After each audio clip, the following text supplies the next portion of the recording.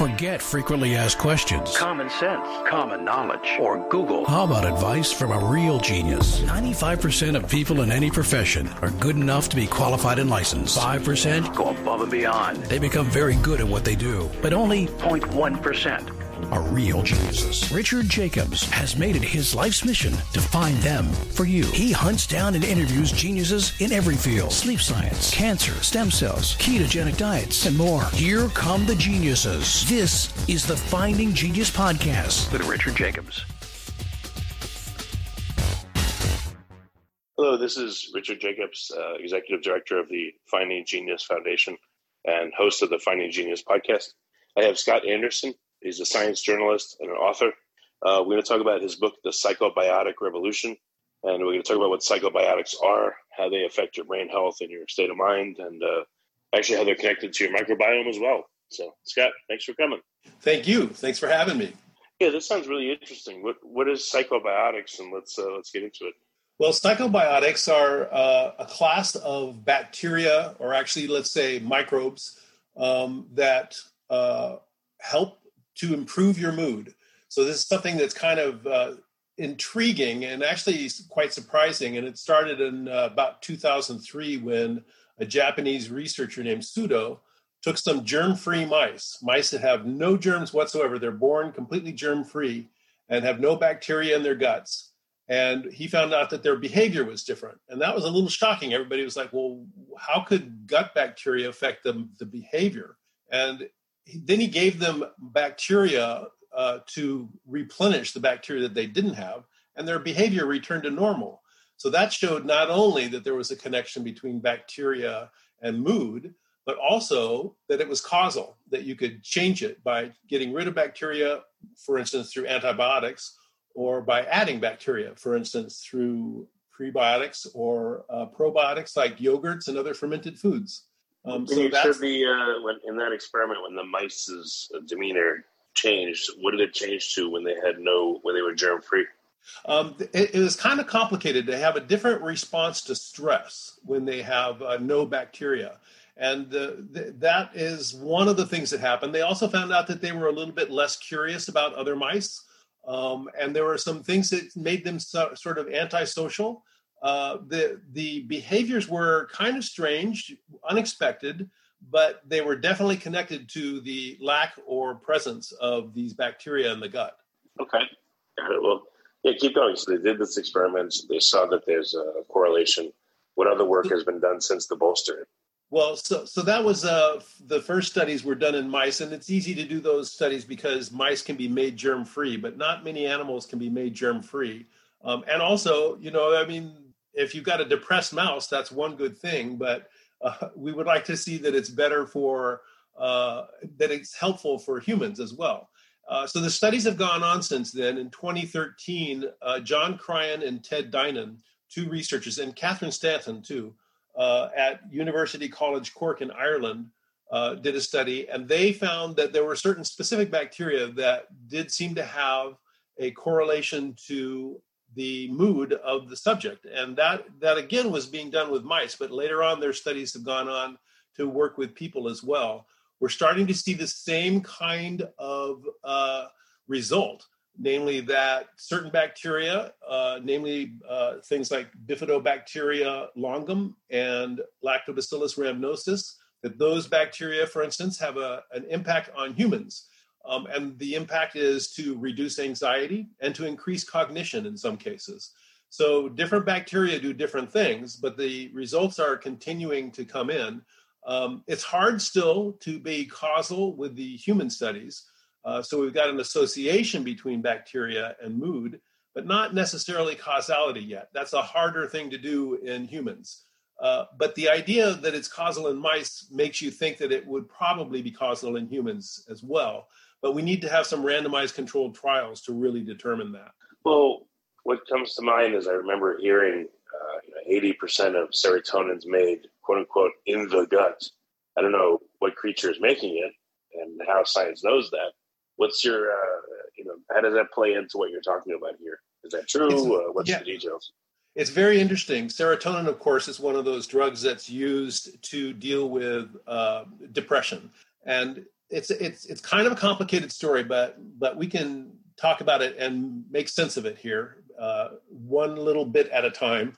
Serotonin is made largely in the gut. 90%, probably more than your 80% figure, is made in the gut, and it's mostly to control contractions in the gut. So peristalsis, which is the movement of the gut that forces food through the gut, is controlled mostly by serotonin. So most of it's there. But in terms of how to get it to the brain, that's a trickier problem because the body is set up with a blood-brain barrier. And that blood-brain barrier is designed to not let things like serotonin and dopamine and other neurotransmitters, these are the chemicals that the brain uses to communicate one cell to another. Those things shouldn't get through the blood-brain barrier because they could cause havoc. And so it's hard to know exactly how serotonin or other chemicals that are created in the gut are getting into the brain. And it's an area of ongoing research, but we're finding out more and more about it all the time. So the idea of serotonin for antidepressants is that you can't give serotonin and expect it to get to the brain. Instead, what they give you is something called a serotonin reuptake inhibitor. And what that does, that can get through to your brain. That can pass through the blood-brain barrier. Once it's in the brain, it stops the uptake of serotonin, which means that there's an excess of serotonin in the brain. And that seems to help some people with depression. But it's still a kind of a dicey proposition because we don't know why serotonin would improve people's mood in the brain. It's not clear that a neurotransmitter, just topping off a neurotransmitter, would actually have that kind of an impact on the brain. So there's a lot of questions that are still involved with all of this. One of the things that we have seen, though, and some of this stuff is quite new, is that there seems to be a way for the gut to communicate with the brain through the vagus nerve. And it's been a little bit tricky to find out how all that's connected up, but we've now found all the cells that are responsible for communicating things that are going on, neurotransmitters and whatnot that are in the gut, transmitting them through the vagus nerve, which runs up to the brain. And if you cut the vagus nerve, a lot of these probiotics, a lot of these psychobiotic effects disappear. So we think that the vagus nerve is very important to all of this. Well, do you think that actual molecules are being sent through the vagus nerve, or is the gut able to stimulate the brain in such a way through the vagus nerve that it informs it of how to act? That's a really good question, and it's not clear exactly which one of those things is happening. My suspicion is that you're not actually sending molecules up through the vagus nerve, but rather you're sending nerve impulses that go up through the vagus nerve. So it is communicating something from the gut, and it's being interpreted in the brain in a certain way. And possibly what it's telling the gut, what the gut is telling the brain, and it's actually a two-way conversation. The brain talks to the gut as well. What may be communicated by this transmission is the state of the gut in terms of inflammation. And so one of the things that we think is happening is that when you have quote unquote dysbiosis, which means that your gut bacteria are not really working together as a team, when you have this sort of a bad mix of bacteria in your gut, it can lead to a leaky gut. And those leaks can let bacteria into your bloodstream. And once they're in your bloodstream, your heart just dutifully pumps them to every organ in your body. That can cause systemic inflammation. And inflammation over a long enough period of time can cause a lot of chronic diseases, maybe almost all chronic diseases. And that includes things like Alzheimer's and Parkinson's and other things that affect the brain, but also things like diabetes and obesity and heart disease. So it's a very important juncture. Looking at how the gut is dealing with leakiness is very important in terms of your health. So that's one of the big things that we think may be motivating a lot of the impact of psychobiotics on the brain is basically by lowering inflammation. So, okay, in particular, what is your research about then in the realm of psychobiotics? Are you looking for certain molecules and certain bacteria that create them, or are you looking at the whole ecosystem, or both? Well, both things are happening. There is definitely a big push to look for the specific probiotics, the specific bacteria that are leading to a healthy gut and also leading to a healthy mood. But there's also some new research coming out. We've had a long time to look at how bacteria work. And as we do it, we find new ways of looking at things. So when we started all this stuff out, it was impossible to culture some 90% of the bacteria that we would find in the gut. So we couldn't put it into a petri dish and look at it that way. And that was the standard way of looking at bacteria. It took us a long time to get to a new stage, which is polymerase chain reaction, which is a way of examining the DNA. And when we did that, we looked at specific parts of bacteria, the parts that are kind of conserved through all bacteria and have very specific changes that identify which bacteria is which. And those studies led us to identify many, many more bacteria. That's where the other 90% of them bacteria that we couldn't see before all of a sudden became visible. But now we've gone at another stage, and that new step takes us to the metabolites. What are the bacteria producing? What molecules do they produce? And what molecules do they consume? And when you look at that, you start to see that may be getting us closer to the answers that we're looking for. In other words, the bacteria themselves may be very important, but a lot of bacteria can do very similar things. So you may be able to substitute one bacteria for another. But what is important is the metabolites they're producing. And by looking at those metabolites, we're starting to see much better correlations between the gut metabolites and the mood and also states of disease. So that's been a new study that came out of Belgium.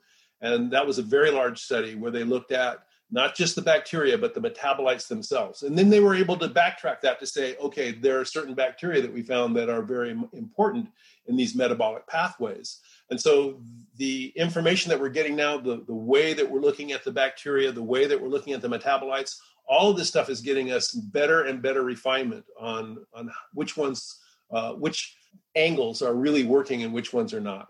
But people have been able to look at the cycling of the prevalence of bacteria, before and after meals, diurnally, et cetera, and the production of metabolites, and the cycling of that.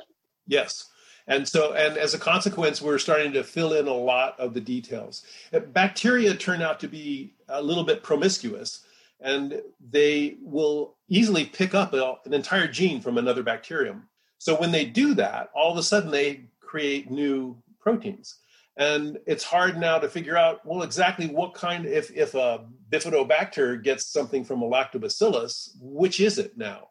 And so you've got these bacteria that are kind of one thing, but because they have all these extra DNA, little chunks of DNA, these basically new genes, they are kind of a mix between different species.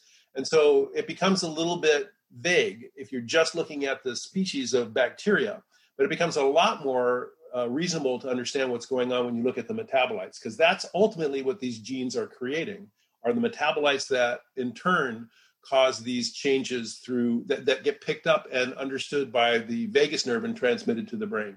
So is it better to look at the gut as a job center for bacteria, or it's like a bazaar where they're trading resources? They're looking for stuff, and that's why they show up. They're altering and changing stuff and then giving back, stuff that they produce, metabolites. I like the idea of a bazaar. I think that's great. It's kind of a bustling little community that's going on down there. So not only are genes being traded back and forth, but one bacteria's exudates, one bacteria's secretions will be another bacteria's food. And so they live together in these groups that are pretty well defined in terms of, one kind of needs another. And you rarely find some of these bacteria without their partner bacteria. And those partners can form large partnerships. And what these are called is they end up forming something called a biofilm.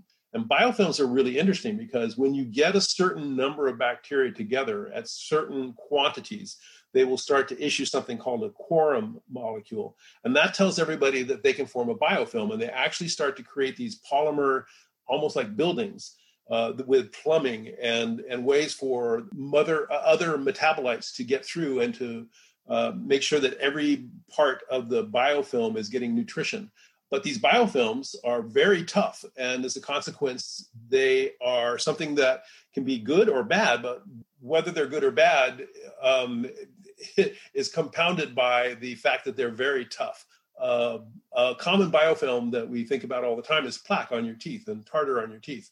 That's a consequence of bacteria forming a group of pretty well-known now bacteria that work together to create something that becomes hard and hard enough that you have to scrape it off with a knife. So this sort of thing is probably going on all throughout your gut. In general, if you're healthy, then that biofilm can be a good thing. If you're not, if you've got Crohn's disease or if you've got ulcerative colitis, it could be part of the problem and why it's so hard to get rid of some of these terrible gut diseases. If you like this podcast, please click the link in the description to subscribe and review us on iTunes. Could you fluorescently tag various species that are really predominant in your gut and then try to image the structure of the biofilms to see if they're layered or interconnected or what they look like in the gut? Yes, Richard, they've done exactly that. And what you can see is these beautiful, well, if you're a scientist like me, then they are beautiful. You got Corynebacteria forming these things that look like bushes with strands going out. And then at the end, instead of leaves, you've got other types of bacteria that are forming little nodules there. And it forms these structures that are quite lovely. And they are, and so we know a lot about those, and we're doing exactly what you said. They're fluorescently tagged and each in different colors, and you can just see these things in beautiful detail now. Huh. Have you been able to use like fluoroscopy to watch someone, eating and watching how the biofilms move and change? And I have not seen anybody do anything like that. It sounds like a fascinating idea.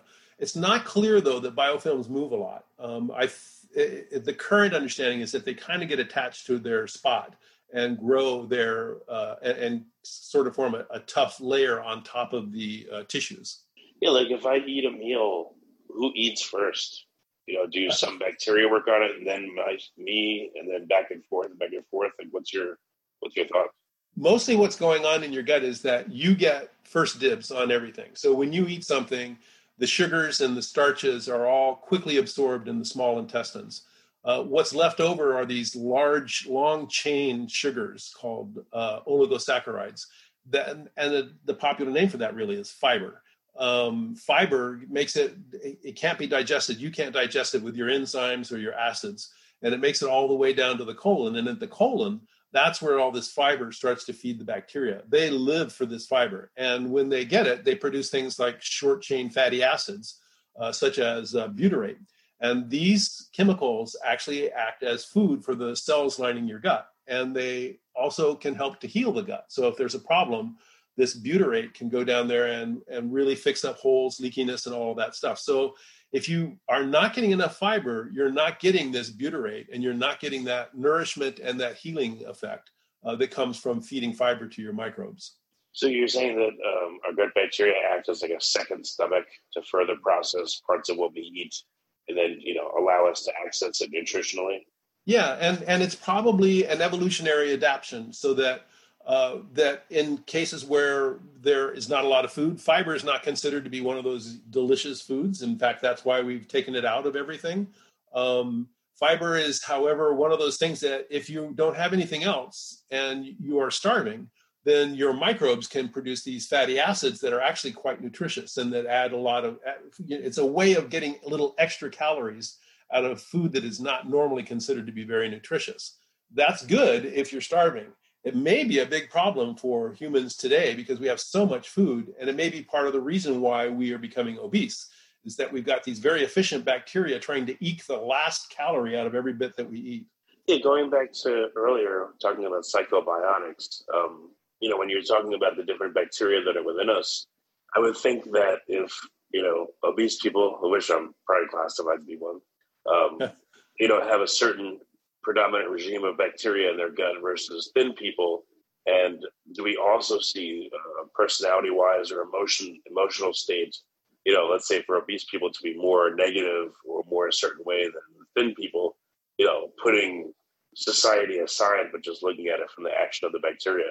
Yeah. In fact, the idea of the jolly fat man is probably not right. Depression is strongly comorbid with obesity, which means that it occurs with obesity. In a lot of cases, you'll find depression and anxiety comes along with it. They have looked at the bacteria that are in thin people, and they have looked at the bacteria in fat people. And there are at least two bacteria that are associated with being lean. One of them is Christianella, and another one is Akkermansia. And those two are associated with the lean phenotype. Whether that means that they cause it or whether it means the other way around, that being skinny means that you get these bacteria, it's not clear yet. But we do know that not only does Christiansenella not only is it associated with the lean phenotype, but it also seems to be associated with families, and that somehow it's being passed down from mother to child. Huh. Have you looked at people that are on a certain diet or change their diet? Let's say someone is doing like standard American diet and then goes keto or vegan for a period of 6 months. I'm sure people's gut bacteria have been sampled, but how about mood and other factors? Yeah, what we're seeing is that indeed, when you change your diet within hours and definitely within days, your microbes will change to accommodate that. And it only makes sense. I mean, it's like putting growth media on a petri dish. You're going to grow certain kinds of bacteria that way. And we're doing the same thing. Our petri dish is our gut. And when we put in food, we are going to encourage the growth of some and not the growth of others. And so what we're seeing is that there is that correlation, and there is a correlation between the kinds of food that you're eating and your mood. We are seeing that. And for instance, people who are eating yogurt, for instance, have been shown to not only are we able to see changes in their brain and actual physical changes in their brain in terms of the size of their hippocampus or the size of their amygdala, but also we're able to see that there is using fMRI, functional MRI, we're able to watch what parts of the brain are lighting up, and we're able to see that based upon yogurt consumption or other fermented food consumption, different parts of the brain light up. And those people tend to have a greater resilience to stressful reactions, to stressful situations. So that we are seeing that. And another thing, and this is a little bit on the cutting edge of things and a little bit iffy. So don't quote me on this for any long period of time. But we are starting to see with fecal transplants.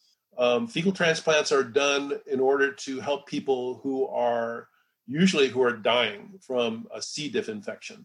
And they are phenomenally successful at treating C. diff infections. So you take the fecal matter from a donor, and that donor has been checked over to make sure they don't have diseases, and that is injected into to the person who's suffering from C. diff, and 90% of the time it will cure them. And then the cure is quick, and within hours, these people are suddenly not suffering anymore. But some people have had changes in their mood. Some people who have been depressed for a long time all of a sudden feel better, and their depression is gone after a fecal transplant. So it's possible that we should not only be checking to see if they have any diseases, but the donor maybe should be checked for their mood as well, because that may get transferred along with the fecal matter. So, I hope this would have happened, but people that have treatment-resistant depression or just certain kinds of depression or PTSD, have a lot of them had their microbiome shotgun sequenced to look at the difference between people that are not depressed? Yeah, there are some studies with that, and what we find is generally the same kind of thing, is that they're just loosely, generally speaking, it's been very, very difficult to tease apart the exact call it a signature, a bacterial signature that correlates to different types of things like PTSD or depression. One of the things that we've noticed is that people who are depressed or anxious seem to have, and this includes people with PTSD, seem to have a less diversity in their microbes. They seem to have fewer species than other people who are in better spirits. So that's the one thing that we kind of think is going on, but even that's kind of a slippery concept, because I've seen some recent studies showing that perhaps that's not always the case, that diversity is not always key. There have been some attempts along the way to come up with something called an enterotype, which is like, what type of gut do you have? And to categorize it into 3 or 4 or 5 different types of gut bacteria. But mostly that gets shut down, because the more we look into it, the more variety we find, and the harder it is to really nail down the specific species that might be responsible for mood or other aspects of your health. Well, the species may not even matter, like you said, if they're exchanging plasmids all the time. So exactly. I mean, what is that? I've heard that a lot. Oh, the gut's more diverse. what does that mean? There's more different species that is a different metabolomic profile. I mean, what does diversity mean? And we got to zero in on this and see, okay, what's useful about it. Yeah, I think that a lot of these things come back to ecology. When you look at the savanna and you look at the animals that live in the desert or that live in the jungle, and you start to see that there's a certain amount of animals that are necessary in order to have a well-balanced ecosystem. And if you start to take out key species, then the thing can fall apart and you get dominance of one particular species over another. You might, by taking out certain animals, you might end up having lions take over. And when the lions take over, that's not a good thing, because basically they will be having a hard time finding food and they'll be competing for that. But they leave the whole ecosystem in disarray. That's one of the things that we think is happening. When you have a more diverse microbiota, you've got more bacteria that are kind of forcing other bacteria to stay in line. It's not clear exactly how it all works out, but this is what we're coming to when we look at some of these things, is an ecological approach to the bacteria in the gut. And that seems to be helpful, but we still have a long ways to go on figuring this out. And as you said, Richard, the odds are good that we may never find anything that really summarizes all this in a neat way, especially if what we should be looking for is metabolites and not bacteria in the first place. Well, I mean, I've seen this with cows. It's pretty gross. They'll have like literally a porthole into their stomach. Right. Could something be done with a cow or a mouse? You don't feed it for a day, then you feed it a meal, and over time you pull out bits of what it's eating and shotgun sequence, or like at least look at the metabolomics of what's going on as it's digesting a meal. Hour by hour. Let's say you take 3-4 samples, 6 samples, whatever it is, longitudinally in a short period of time, and look at the metabolomic profile. Maybe that would give you an idea of, okay, first this is happening, then this is happening, then this and this, and this correlates to the ability of these bacteria to digest this. And again, to answer like who eats first, the next, and maybe that would give you some idea on the function of what's going on. Yeah, I've actually done some of these studies, not with cows, but with horses. And so we've been looking at some of that stuff for a long time now. And it's not clear exactly how, for instance, it's not clear how a cow relates to a human, because they have these 4 stomachs and they chew their cud. There's a lot of things that go on with cows that make them a little bit problematic for matching up to humans. But horses are a little bit better, but they also are strict vegetarians, and they get all of their energy from the microbial breakdown of cellulose and other things that produce these fatty acids that I was talking about. So most of the energy, most of the food sources that a horse gets is coming from microbial decomposition of the food. So we can look at some of that. Some of that's being done. Some of these studies have actually, one of the older studies is a soldier I take this back, not a soldier, but somebody who was injured in the Civil War ages. And at that time, he was not able to completely heal his gut wound. And a doctor figured out that he could use this as a way to look at how food gets digested. And so he would drop food into this hole, into this poor man's fistula, and he would see what happens. And he wasn't looking at bacteria, but he was looking at all the different stages. And we actually have learned a lot from that kind of horrible study. The guy himself was not really fond of this after a while and said, I think I've had this. I've had enough of this, and he bandaged himself up and walked away. But those studies are kind of being done. I think that the studies that are giving us the best information now are these metabolic studies. Unfortunately, they're expensive, so we just don't have a lot of them right now. What studies do you think need to be done, and what needs to be elucidated? I think that the studies that we want to be looking at are associational studies and causality studies that show which bacteria are actually producing the metabolites that we're interested in, to find out what those metabolites are. What exactly, it turns out bacteria can produce neurotransmitters. Why are they producing neurotransmitters? They don't have brains. Yet these are fairly, we kind of think of neurotransmitters as maybe some highfalutin molecule because, hey, it's involved with the way we think, and the brain is the pinnacle of all of creation, we think. It's not. But wait a second. You said when a biofilm is set up, it can act as a temporary structure to accomplish a lot of higher functions, digestion, movement of materials. So why, maybe the neurotransmitters, and the speculation, maybe they are being used by the biofilm as like an impromptu communication network. Richard, I think you're right. That's at least a lot of the consensus is that the bacteria are using these molecules that are basically evolutionarily conserved. They have been around forever. Even plants have some of these things. So we tend to get involved with how exotic neurochemicals are because it's our brain. But in fact, it's pretty widespread among all of the kingdoms of life. And you're probably right. The bacteria are using these neurotransmitters to talk with each other, but they're also using them to talk with us. And that seems to be unequivocal. How exactly they're talking to us is not clear, but it does seem there is a connection between cravings that we have and certain bacteria in the gut. So when you think that you really want a pizza or you really want a candy bar and you think it's you talking, it's quite likely that some of your bacteria are the ones that are actually controlling these cravings. And they're saying, this is what we need right now. And they're telling you that by giving you chemicals that make you hungry. And then when you eat the donut or whatever hits the sweet spot, then they'll produce dopamine. And that could easily be one of the ways that bacteria are controlling us in a sense. It's not clear that how big that effect is, but it does seem to be a real effect. Yeah, that's crazy. It is crazy. So what's the overall goal with your research? Is it simply to understand what's going on, or is there a particular condition that, for some reason affects you personally that you want to help with? Do you know someone that's depressed, or what's driving you?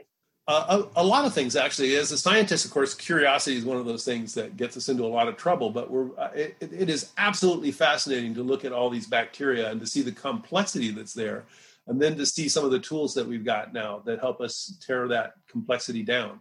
That's fascinating. On a personal level, I've always had a terrible gut. And recently I've figured out why and have fixed it. And I fixed it with a prebiotic, not a probiotic, a prebiotic called galacto-oligosaccharide, which is one of those fibers that I mentioned earlier, an oligosaccharide that overnight changed my entire life. And it's 3 grams per day. And so you see what a small amount that it takes to have a huge impact on a person's gut. So I know that in our age that we have maybe 30% of the population is actually is actually somewhat healthy. The other 2/3 are overweight or obese. And these people are begging for some sort of a solution to all of this. So that's one of the things that I see out there is that we can make a lot of people happier with psychobiotics, and we may be able to make a lot of people healthier by making sure that their guts are no longer leaking bacteria and causing systemic inflammation. Well, okay, if you don't mind maybe discussing your situation just a little bit. So you said your gut wasn't good. What were you experiencing, and are you eating a prebiotic powder with your meals? What happened with you? I have had probably irritable bowel syndrome. It was involved with, and I hope we don't lose a lot of your listeners here, but basically going to the bathroom 6, 7, 8 times a day, and diarrhea and misery. And everything in your life is planned around that because you have to be near a bathroom. And it is just miserable. And it's painful. And so I now take 3 grams of GOS with my coffee in the morning, and that's all. It's inexpensive and it's incredibly effective. I tried everything because I wrote this book, The Psychobiotic Revolution. I didn't want to have anything in there that I didn't have some familiarity with. So I went through almost every probiotic and prebiotic that's out there. And it's going to be the case that it's very personalized. It's very unique. Everybody's going to have a different little problem based upon their own genetic proclivities and how their gut bacteria got started in the first place. So you need to kind of look at what's out there, try things out, give it a couple of weeks, take notes, and you can figure out the one thing or the 2 or 3 things that are going to help you to live a better, healthier life. And that was a huge breakthrough for me. And when you find something like that, you want to tell everybody about it. Definitely. Yeah. Yeah. No, I've done a bunch of podcasts on IBD and Crohn's, and it affects a lot of people. Like you said, it's a terrible condition. There's a lot of Yeah. researchers working on it. So I'm glad you spoke about it. It's important. I think people listening, if they have a problem, you may have just given them a way to figure out how to help themselves. So it's good. Yeah, I hope so. It's a miserable condition. What do you think happened, though? So you took this prebiotic, it acted as food for a particular, set of microbes within your gut. And then what? You think that they produced, an SCFA that you needed, or what do you think happened?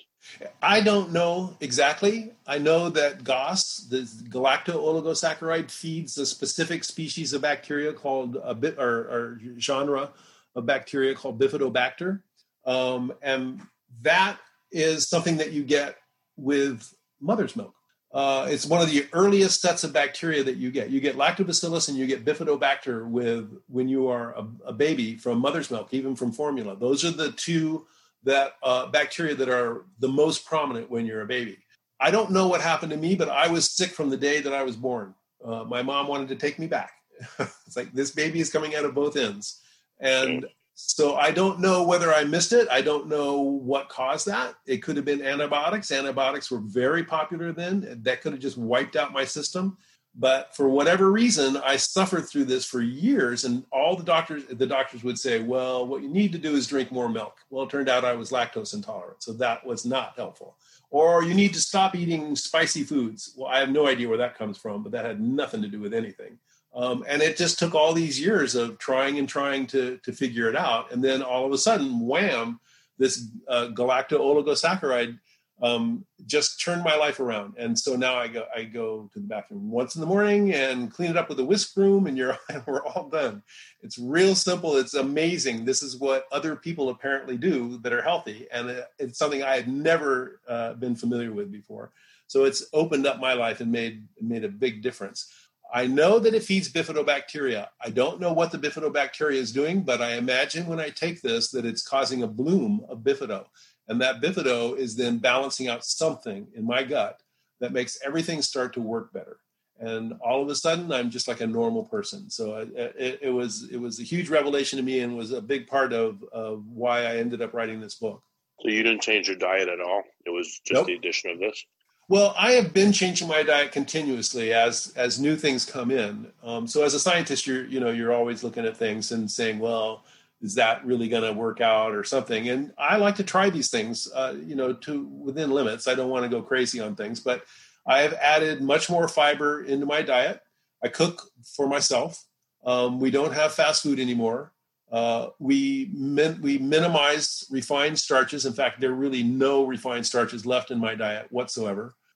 So if you're going to eat bread, it's always going to be whole wheat bread, or something even, with more stuff in its seeds and whatnot.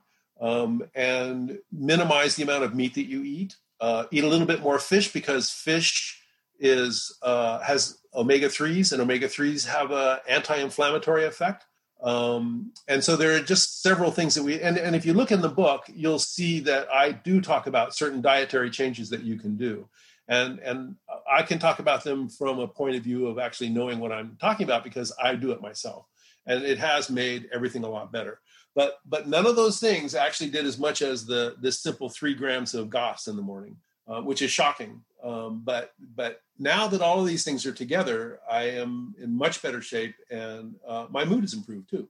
Have there been studies, or would you be able to put on a study you think would be, I don't know how tough an IRB it would be, but, to have people that sign up and say, yes, I have treatment-resistant depression, and then to give them a series of prebiotics on a regular basis for a month and see if it helps their mood? Yeah, that is actually going on. One of my co-authors, Ted Dinan, is a psychiatrist, and he has several patients who, for one reason or another, are not into taking antidepressant drugs. And so he is working with some of them to give them probiotics instead, and he's getting some fantastic results out of that. It is really working for a lot of his patients. Oh, is it prebiotics or probiotics or both? It's both. Mostly he's giving probiotics. He's giving Lactobacillus rhamnosus is one of the popular ones that he's giving, but he's also encouraging people to try fermented foods like yogurt and sauerkraut.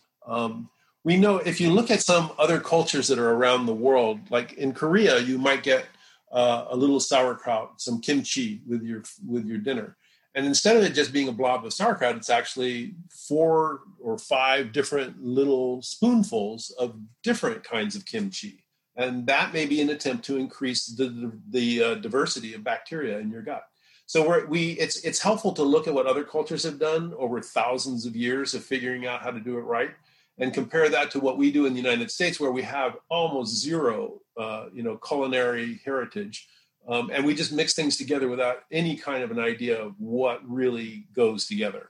So you look at the places that are doing well with good microbes, good guts, and good mood. And there are places like the Mediterranean diet, the Nordic diet, and the Japanese diet, where people live to be into their hundreds and they're healthy all the way through and they're happier than most. And if you look at that, you realize, okay, these people had plenty of time, thousands of years, to figure out what to do with their local fauna and flora to create a balanced diet. That's not what we do, and to get back to something like that. So I would recommend, if you want to improve your mood and your health, going with something like a Mediterranean or Japanese type diet. The Japanese diet may be a little different. They actually have new genes that are specifically there to digest seaweed. So they may have they may not be as appropriate for their diet, may not be as appropriate for the Caucasians in this country, but it's still something to look at in terms of an overall plan that doesn't just say, oh, let's just, all I want to do is eat McDonald's burgers. Don't bother me with anything else.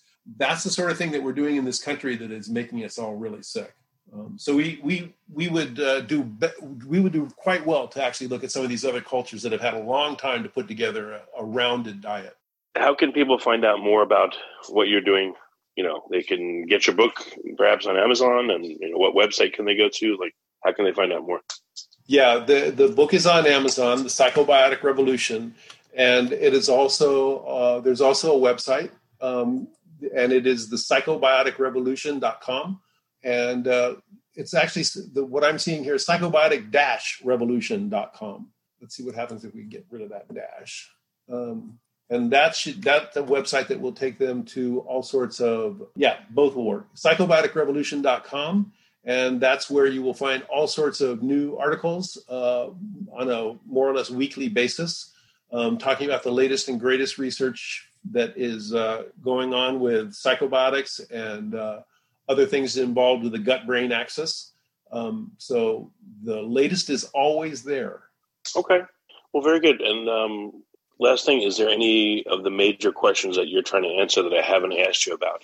Or can we recap for a moment? What main things would you like to answer with your research in the next 5-10 years? I actually would like to get down to the metabolics of what's going on in the gut. I think that's where the most exciting research is going to happen. We're getting these mixed messages when we look at the bacteria, and I'd like to see the fuzziness clear up a little bit. So the metabolic analysis is what's in the future. It's expensive right now. I can't afford it myself. So we're trying to figure out ways that we can, that price is coming down. It's coming down on a daily basis, but it's not quite yet within my budget. But I'm going to keep looking at that. And that's where we're going to find, I think that's where we're going to find the most amazing things. Well, very good. Scott, thanks for coming on the podcast. I really appreciate it. Thank you, Richard. If you like this podcast, please click the link in the description to subscribe and review us on iTunes. You've been listening to the Finding Genius podcast with Richard Jacobs. If you like what you hear, be sure to review and subscribe to the Finding Genius podcast on iTunes or wherever you listen to podcasts. And want to be smarter than everybody else? Become a premium member at findinggeniuspodcast.com. This podcast is for information only. No advice of any kind is being given. Any action you take or don't take as a result of listening is your sole responsibility. Consult professionals when advice is needed.